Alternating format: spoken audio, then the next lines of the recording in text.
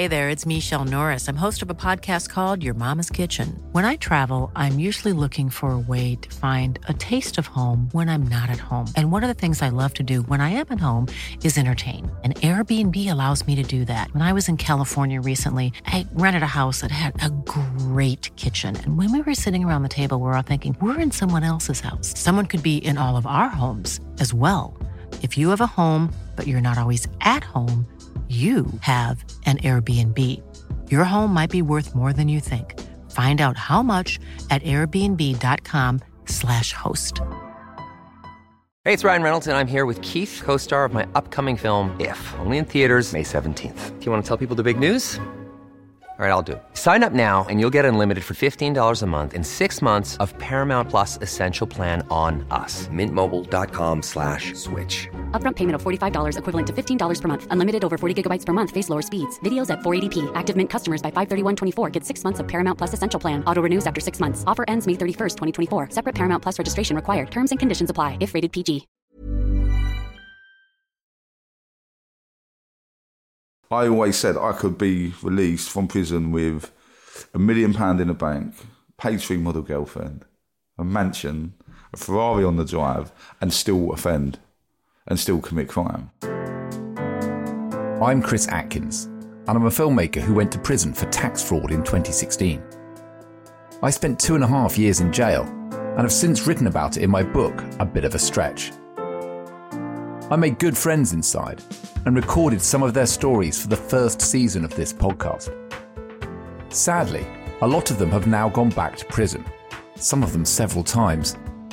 And so I've written another book, Time After Time, asking why so many ex-prisoners re-offend. It follows a colourful cast of criminals who just can't stay out of prison, and I'm going to dip into some of their stories for the second season of this podcast. This 5th episode is about my friend Mark Conway, who was one of the heroes who tackled the terrorist Usman Khan on London Bridge in 2019. But before that, he'd been to prison 10 times for violent crimes, including armed robbery. When I first met him inside, he said, "I've never raped or killed anyone, but I've done pretty much everything else." I'm a South East London boy, born and bred. It's the same old story that you've probably heard before and people are probably going to hear in 30 years' time. Single parent family, multicultural family, no fathers about for me and my sisters, different dads. Money was really, really tight. Mum worked 2 jobs just to put food on the table, but that kind of meant she wasn't at home a lot. You said at one point you saw Belmarsh Prison being built from your bedroom. You could literally look across from my bedroom and see Belmarsh Prison. I see it built from the ground up. When I first went there, I could see the rooftops from a cell of the houses. So when you went into Belmarsh, you could have seen your old home? Yeah. My father's from Iran, my mum's English. Never met my father, he was never about. My sisters are mixed race, half black, half white, and there were times of high racism. One time we came out of the house, there was a swastika painted on our front door. I was extremely young, didn't understand. Asked mum, she would say that, someone just done it because they like us or something like that. Come back from school, it's rubbed off, you don't think nothing of it.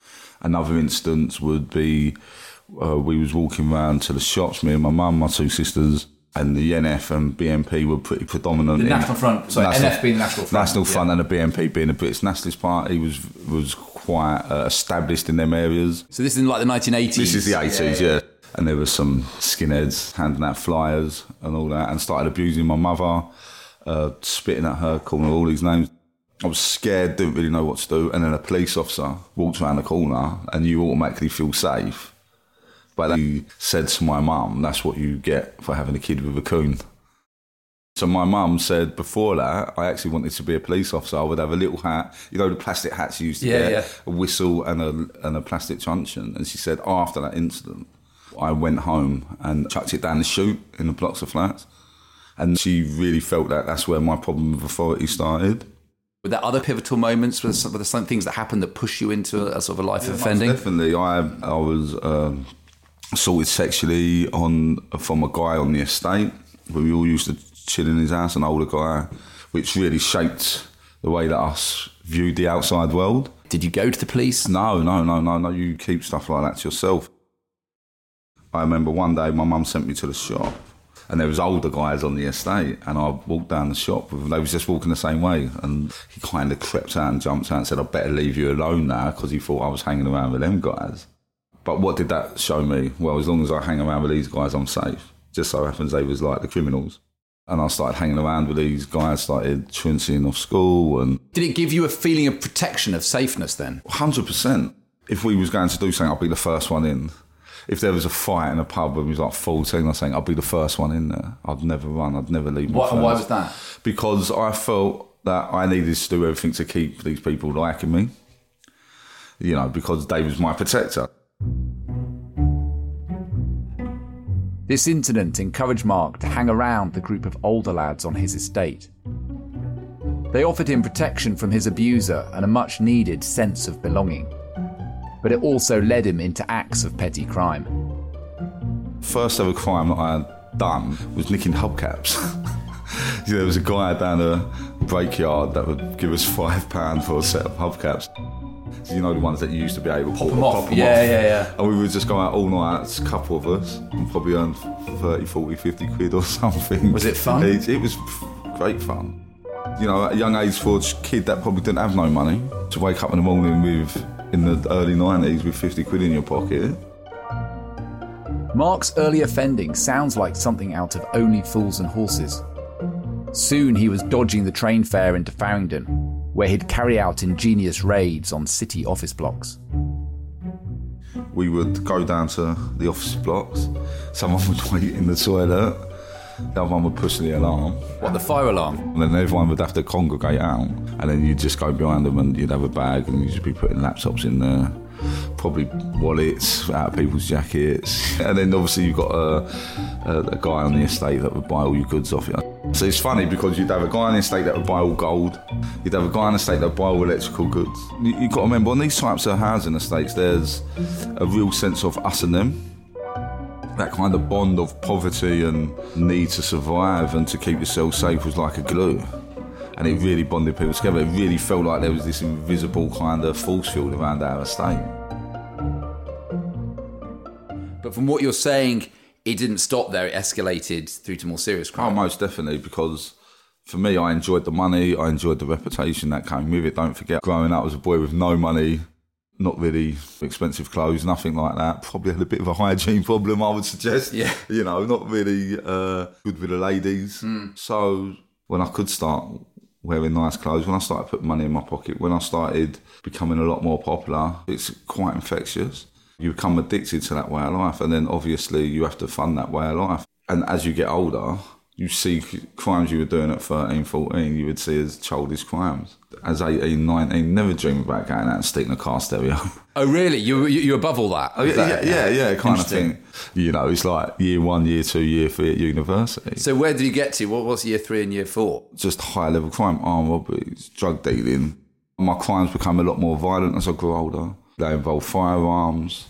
They became very much really money-orientated rather than needing. Just it was more wanting. So armed robbery, what, like post offices? Yeah, so post offices were always a go, especially the ones down in the countryside. But the people in there must have been absolutely terrified when you ran in. What, balaclavas, guns waving? Yeah, of course. I mean, that's not nice for anyone to have to kind of experience or deal with, but when you commit certain crimes, you become desensitised to that kind of stuff.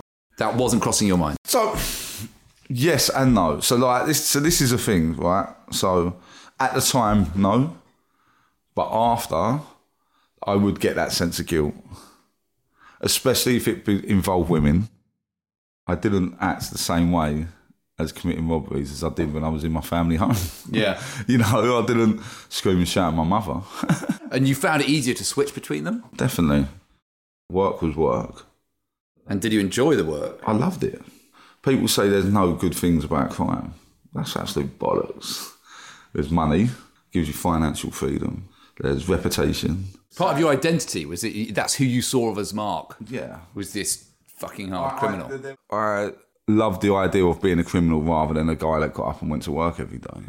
And was that an option? Like, if the crime for some reason had to stop, Because you were, from what you said, you were a smart kid, you had qualifications, you could have gone and done a 9 to 5. 100%.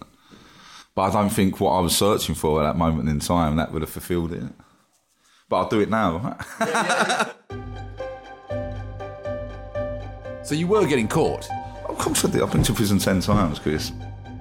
I was a shit criminal. You hear a lot of podcasts of people going on there and saying how much of a gangster and that they were. I was far from that. I was more of a prankster than a gangster. Do you know what I mean?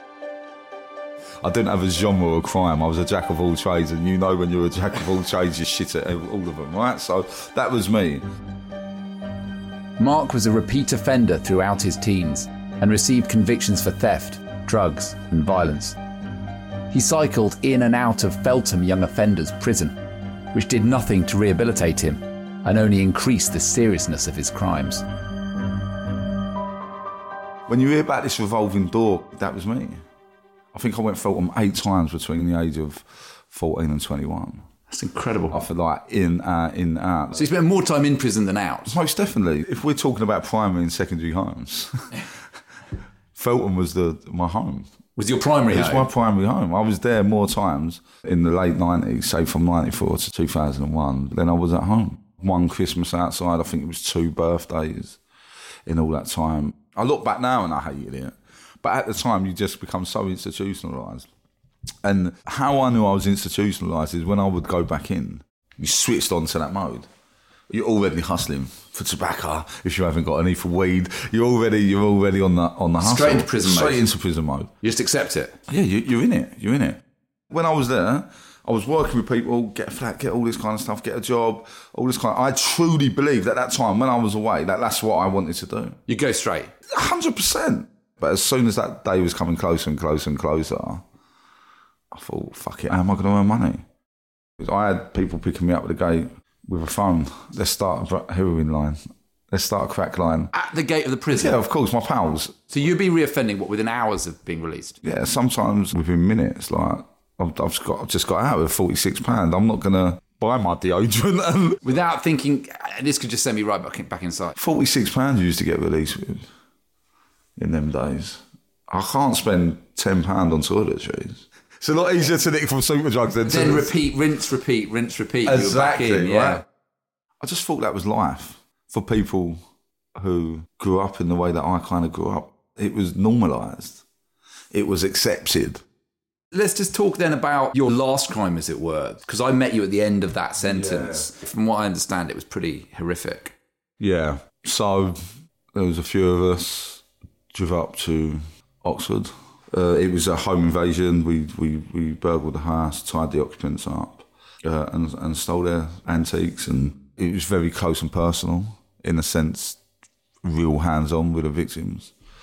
They were probably early 50s as well, which I didn't feel great about at that time. Stepping back, and that really made me... I didn't like the way that I was behaving. I didn't like that. It didn't make me feel good.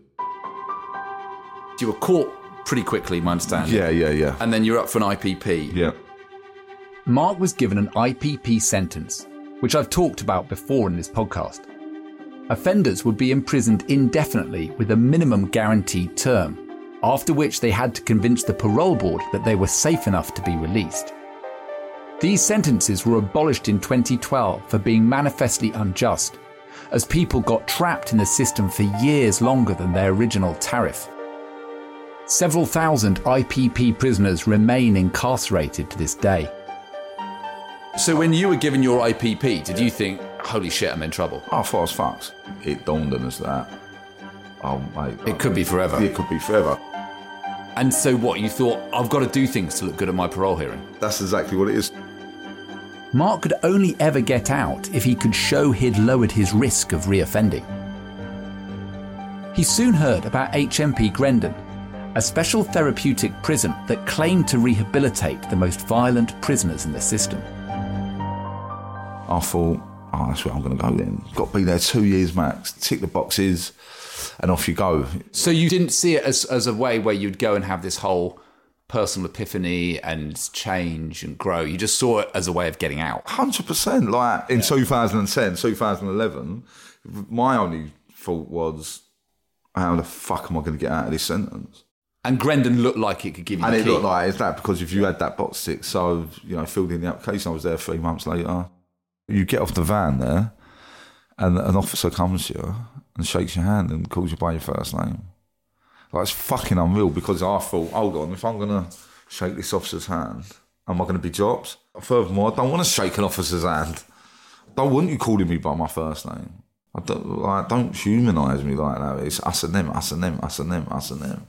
So straight away it was challenging that model. Straight away you're challenged.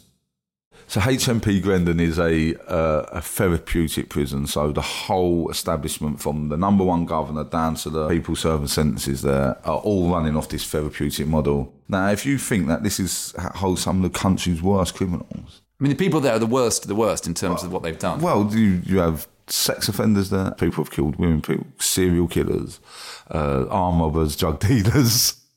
And just explain the therapeutic community, as in, people don't just sit and, sweep the yard or do what they do in normal prisons. They sit and have this very intensive therapy, don't they? So, on average, 40 people in each community.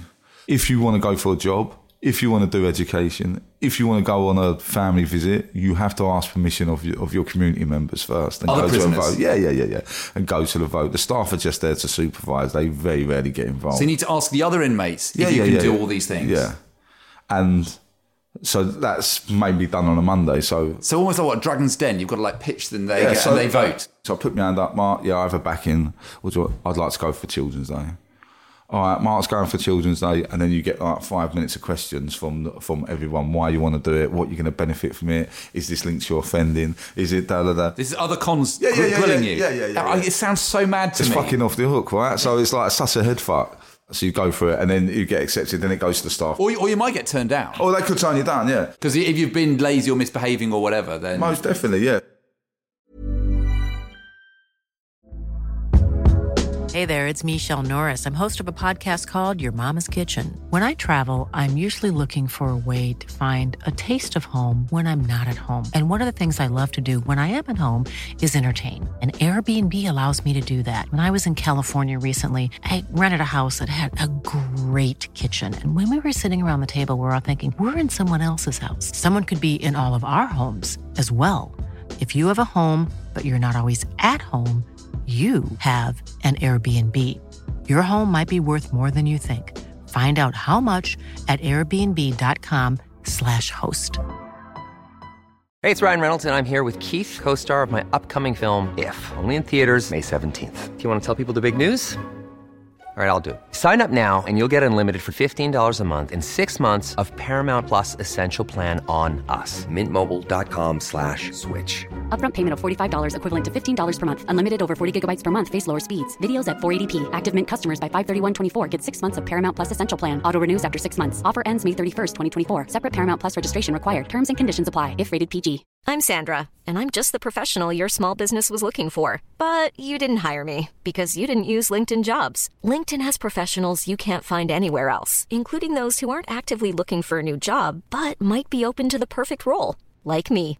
In a given month, over 70% of LinkedIn users don't visit other leading job sites. So if you're not looking on LinkedIn, you'll miss out on great candidates like Sandra. Start hiring professionals like a professional. Post your free job on linkedin.com/people today.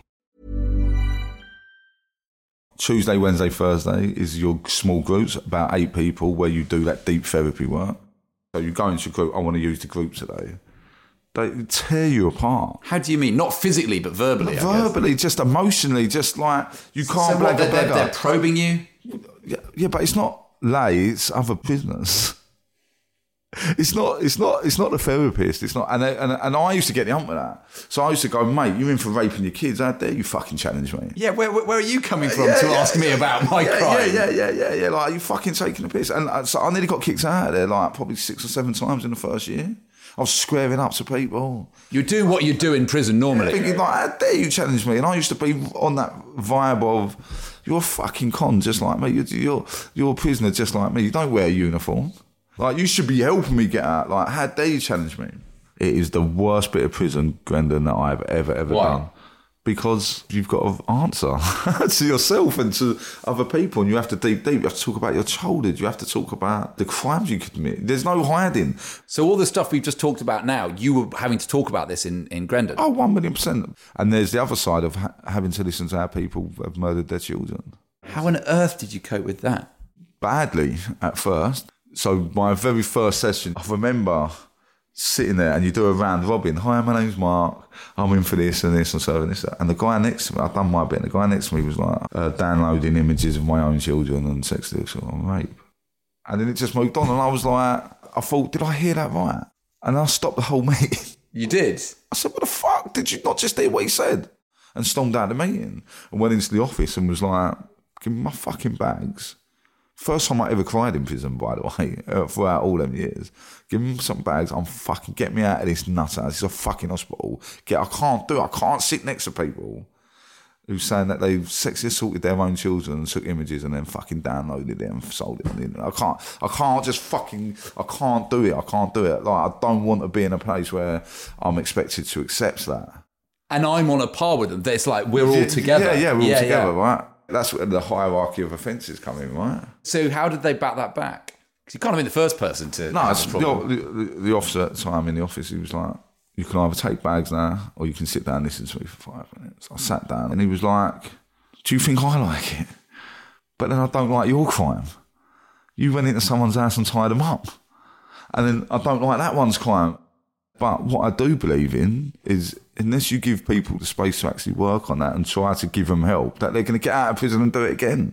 But that kind of resonated with me in a sense that, don't forget I was a victim of that as well, which was difficult. And I thought that type of offending has affected me so much in the way that I've lived my life and led me to this today. Am I going to still allow that type of offending to ruin a good chance for me? Was there a moment or a phase where you accepted the process? I think it just become over time. Grendon has a way of getting its claws into you without you even wanting it to. So were you breaking down? Were you crying in front of these guys? Most definitely, yeah. These people have walked in your shoes. Like you can't blag it because they go, that's bollocks, mate, and they call you out on it. Like I said, Grendon was the first time out of all them years, as a scared 14-year-old boy going into Feltham, Grendon was the first time that I shed any tears. And I think it was just about, that was a lot about me just releasing all my trauma and all the kind of heartache and all the bollocks that I'd been through in my life. And Grendon was the first place that I was asked if I was okay. Why did you commit crime? Rather than, you get nicked, you go to the police station, you're guilty, you're lying. You go to court, you're guilty, you're lying. Never really did anyone ever sit down throughout my whole childhood, throughout everything, and go, why are you behaving like this? What's going on for you? So you could feel yourself changing? I could feel burdens being lifted. Felt like I had a backpack with all these rocks on and I'm trying to climb Everest, but every time I dealt with an issue, I took a rock out and it got that little bit easier. And I thought I was going to go there for 18 months, 2 years, tick the box. I ended up staying 5 years, right? What tends to happen is you start to recognise things in yourself. I started to see a change in the way that I was thinking, the improvements with my relationships. So it worked on you? 100%. Repeated studies have shown that Grendon's therapeutic approach significantly reduces reoffending. Prisoners who stay the course have a reoffending rate of about 20% when they're released, which is under half the national average.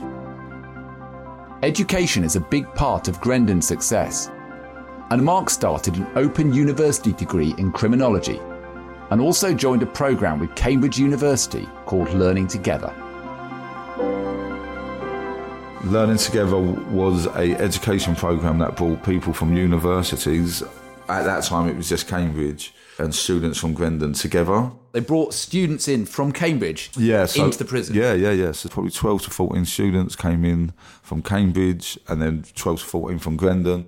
I thought everyone from Cambridge pulled up in a Bentley, went to Harrow or something. Yeah. Went to Harrow. Wear a cravat. Had yachts and went skiing in the Alps every weekend. Yeah. And I really thought that, and that really broke down that kind of barriers. That actually, I didn't know anyone that had gone to university by then. But actually, at the end of that first course, it really dawned on me that all the students said that actually they learnt from us.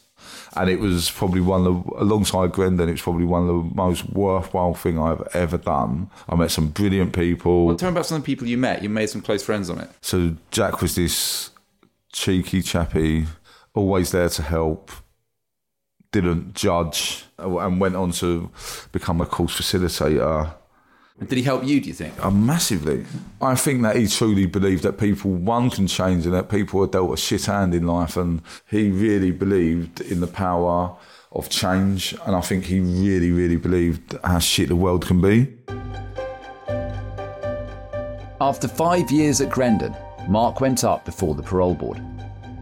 This is an independent panel that decides whether prisoners have lowered their risk of reoffending, and Mark passed with flying colours. He moved to HMP Spring Hill, an open prison next door, which is where we became friends. Mark was soon eligible for day release, and he applied for a job at the Prison Reform Trust. This is like an office job, basically. Yeah, it's an office job. Yeah, Had you ever done anything like that before? Never worked properly before in my life. I've never had a proper job. Had you ever been for an interview? No, the only interviews I'm used to are police ones. Got a job at the PRT, and what was that like? It's obviously a huge shift for you to go into like that actual employment. Yeah. Prison is a very locker room banter kind of environment. It's for the men. Yeah. It's quite coarse. It's quite coarse and to the point. And so that was one thing that I had to pick up on really, really quickly. So I toned down the banter. Mind your P's and Q's. Mind your P's and Q's. Didn't really swear a lot, which was difficult for me. Despite his fruity language, Mark thrived at the Prison Reform Trust, and they gave him a permanent job when he was released in 2018. He was a gifted public speaker and was soon asked to speak at events and forums about the criminal justice system. One of these was a conference organised by Learning Together at Fishmongers Hall on London Bridge on the 29th of November 2019. For November, it was a very sunny day. I remember walking across, meeting my mate, and then walking across London Bridge, and it was sunny. So I didn't. When you see me in the footage, I ain't got a coat on and I'm in a t-shirt. And I just remember, what a lovely day. And then got to Fishmongers Hall and thought, what a lovely building. It was big, it was quite posh. And so we went upstairs, done a meet and greet, and I remember saying, I need to go out for a cigarette. Little did I know Usman Khan was getting ready in the toilet at the time, and that's where Jack went into the toilet and was murdered. I went outside for a cigarette. Saskia was outside with a couple of other people who had a cigarette, and Saskia went in before us, probably 20 seconds before us. And I remember walking up the steps to the hall, and they had these big, massive doors, but a doorman had to let you in. You couldn't just walk in and out. And hearing a massive commotion. And I turned to the guy that was next to me and said, wait till I get in there, I'm going to tell them off. I thought they was fucking about. I thought, being us this nice big posh building, like they're not behaving. And then looking through and seeing Usman Khan standing there with 2 knives in his hand, and realised that this was a little bit more serious than fucking about, but still didn't think it was a terrorist attack, just thought it had kicked off. I just remember looking through and seeing Saskia laying on the floor. She'd clearly been stabbed. See Usman Khan stabbing people. And the guy next to me had actually worked with Usman Khan in Whitemore. He's the head of counter-terrorism for Whitemore Prison. He said, this is a terrorist attack. He recognised Khan? Yeah. He said, that's Usman Khan. He's a convicted terrorist. And I remember thinking, there's only one way out. He's going to come out this front door. So I said to the girl I was with, get on the other side of the road, and managed to get her to the other side of the road. And that's when they come bursting out. John, Stephen, Darren following him. So this is Usman Khan being chased by some of the other offenders who were at the conference. Yeah. So, 2 life sentence prisoners. And I froze because I saw people that I knew. I'd served time in Grendon with John. I see him chasing this guy with a fire extinguisher. And my mentality is, so if we went out, Chris, and someone attacked you with a knife, I couldn't wake up the next day if I wasn't in that hospital bed next to you. It's a weird kind of mentality, that us and them kind of togetherness.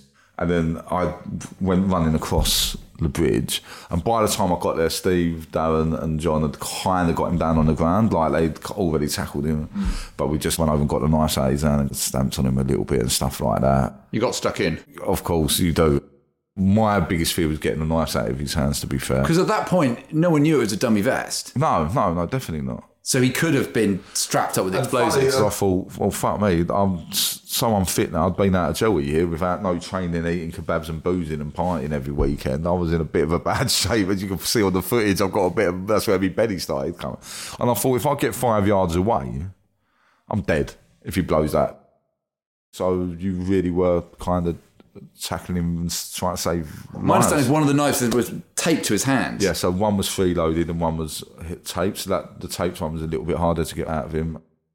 There was people screaming, don't hit him, and all that, don't hurt him. And I was like, fuck that, do you know what I mean? I was just stepping on him and trying to get the knives out. It was all over so quick. By the time I was there, I was just 20 seconds later, the police were there. And what happened when the police came? Well, they shot him. And you saw that in front of you? Oh, definitely, yeah. I'm 5 yards away. They put two in him. And you know when they say in films you've been smoked? I get that now because smoke came out of his chest. I remember seeing that at 2 holes and just smoke coming out of the chest.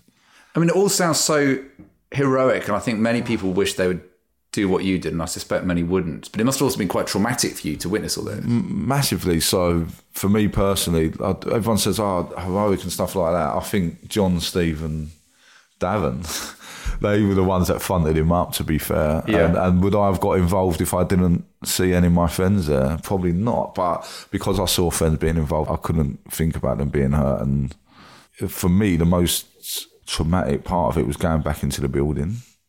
It was like, so the only best way I can explain it is if on a summer's day, you're in a park and you smoked a joint. Like, you know, you get that hazy... Very woozy, very yeah. Nothing seems real. Yeah, it's just that hazy kind of effect. And I remember going back in and just the alarm was going off. It felt like time had slowed down. Water was everywhere, obviously, where John was standing with the fire extinguisher. And they was working on Saskia. And then looking over and she was covered up. And I just thought I was just outside speaking to her 2 fucking minutes ago. And then guilt comes in. People were filming us. The TV crews were there already.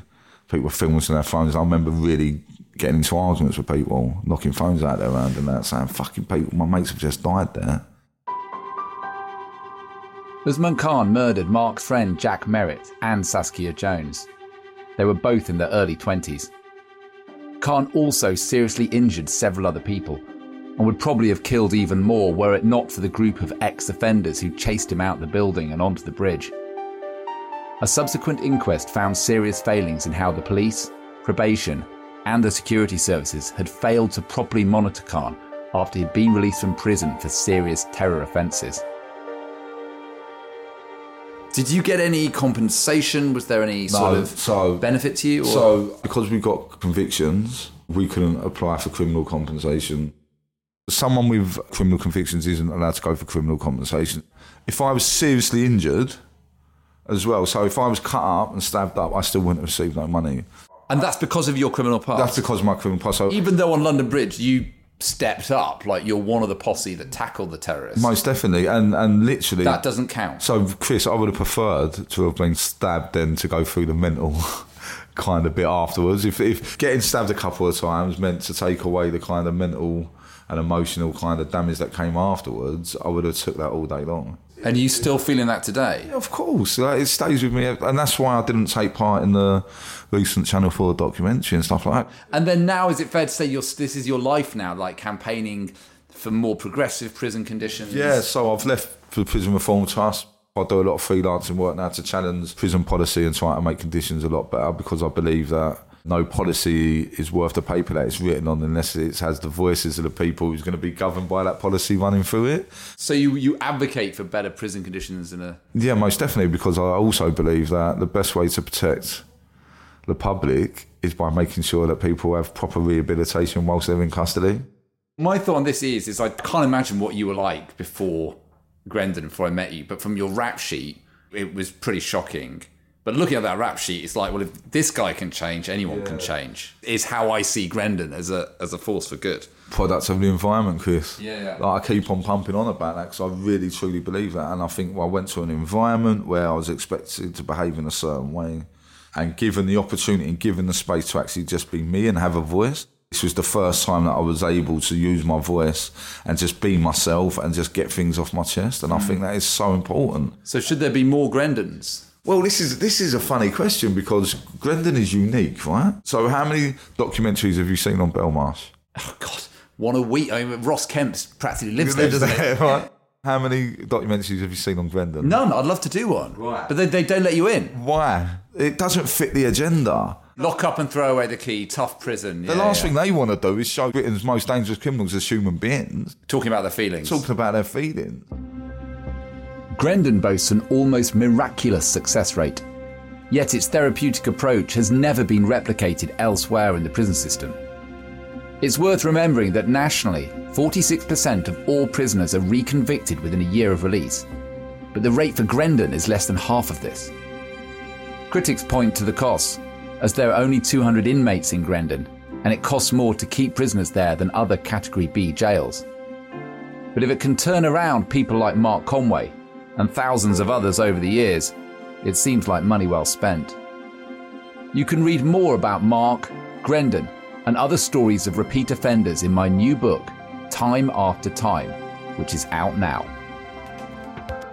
This has been A Bit of a Stretch, the podcast. It was written and produced by me, Chris Atkins. It was edited by Aidan Lyons, and the music was by Vincent Watts.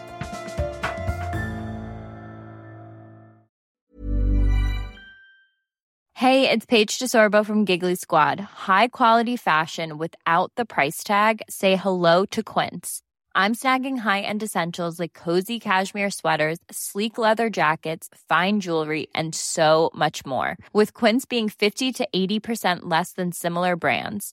And they partner with factories that prioritize safe, ethical, and responsible manufacturing. I love that. Luxury quality within reach. Go to quince.com/style to get free shipping and 365-day returns on your next order. Quince.com/style.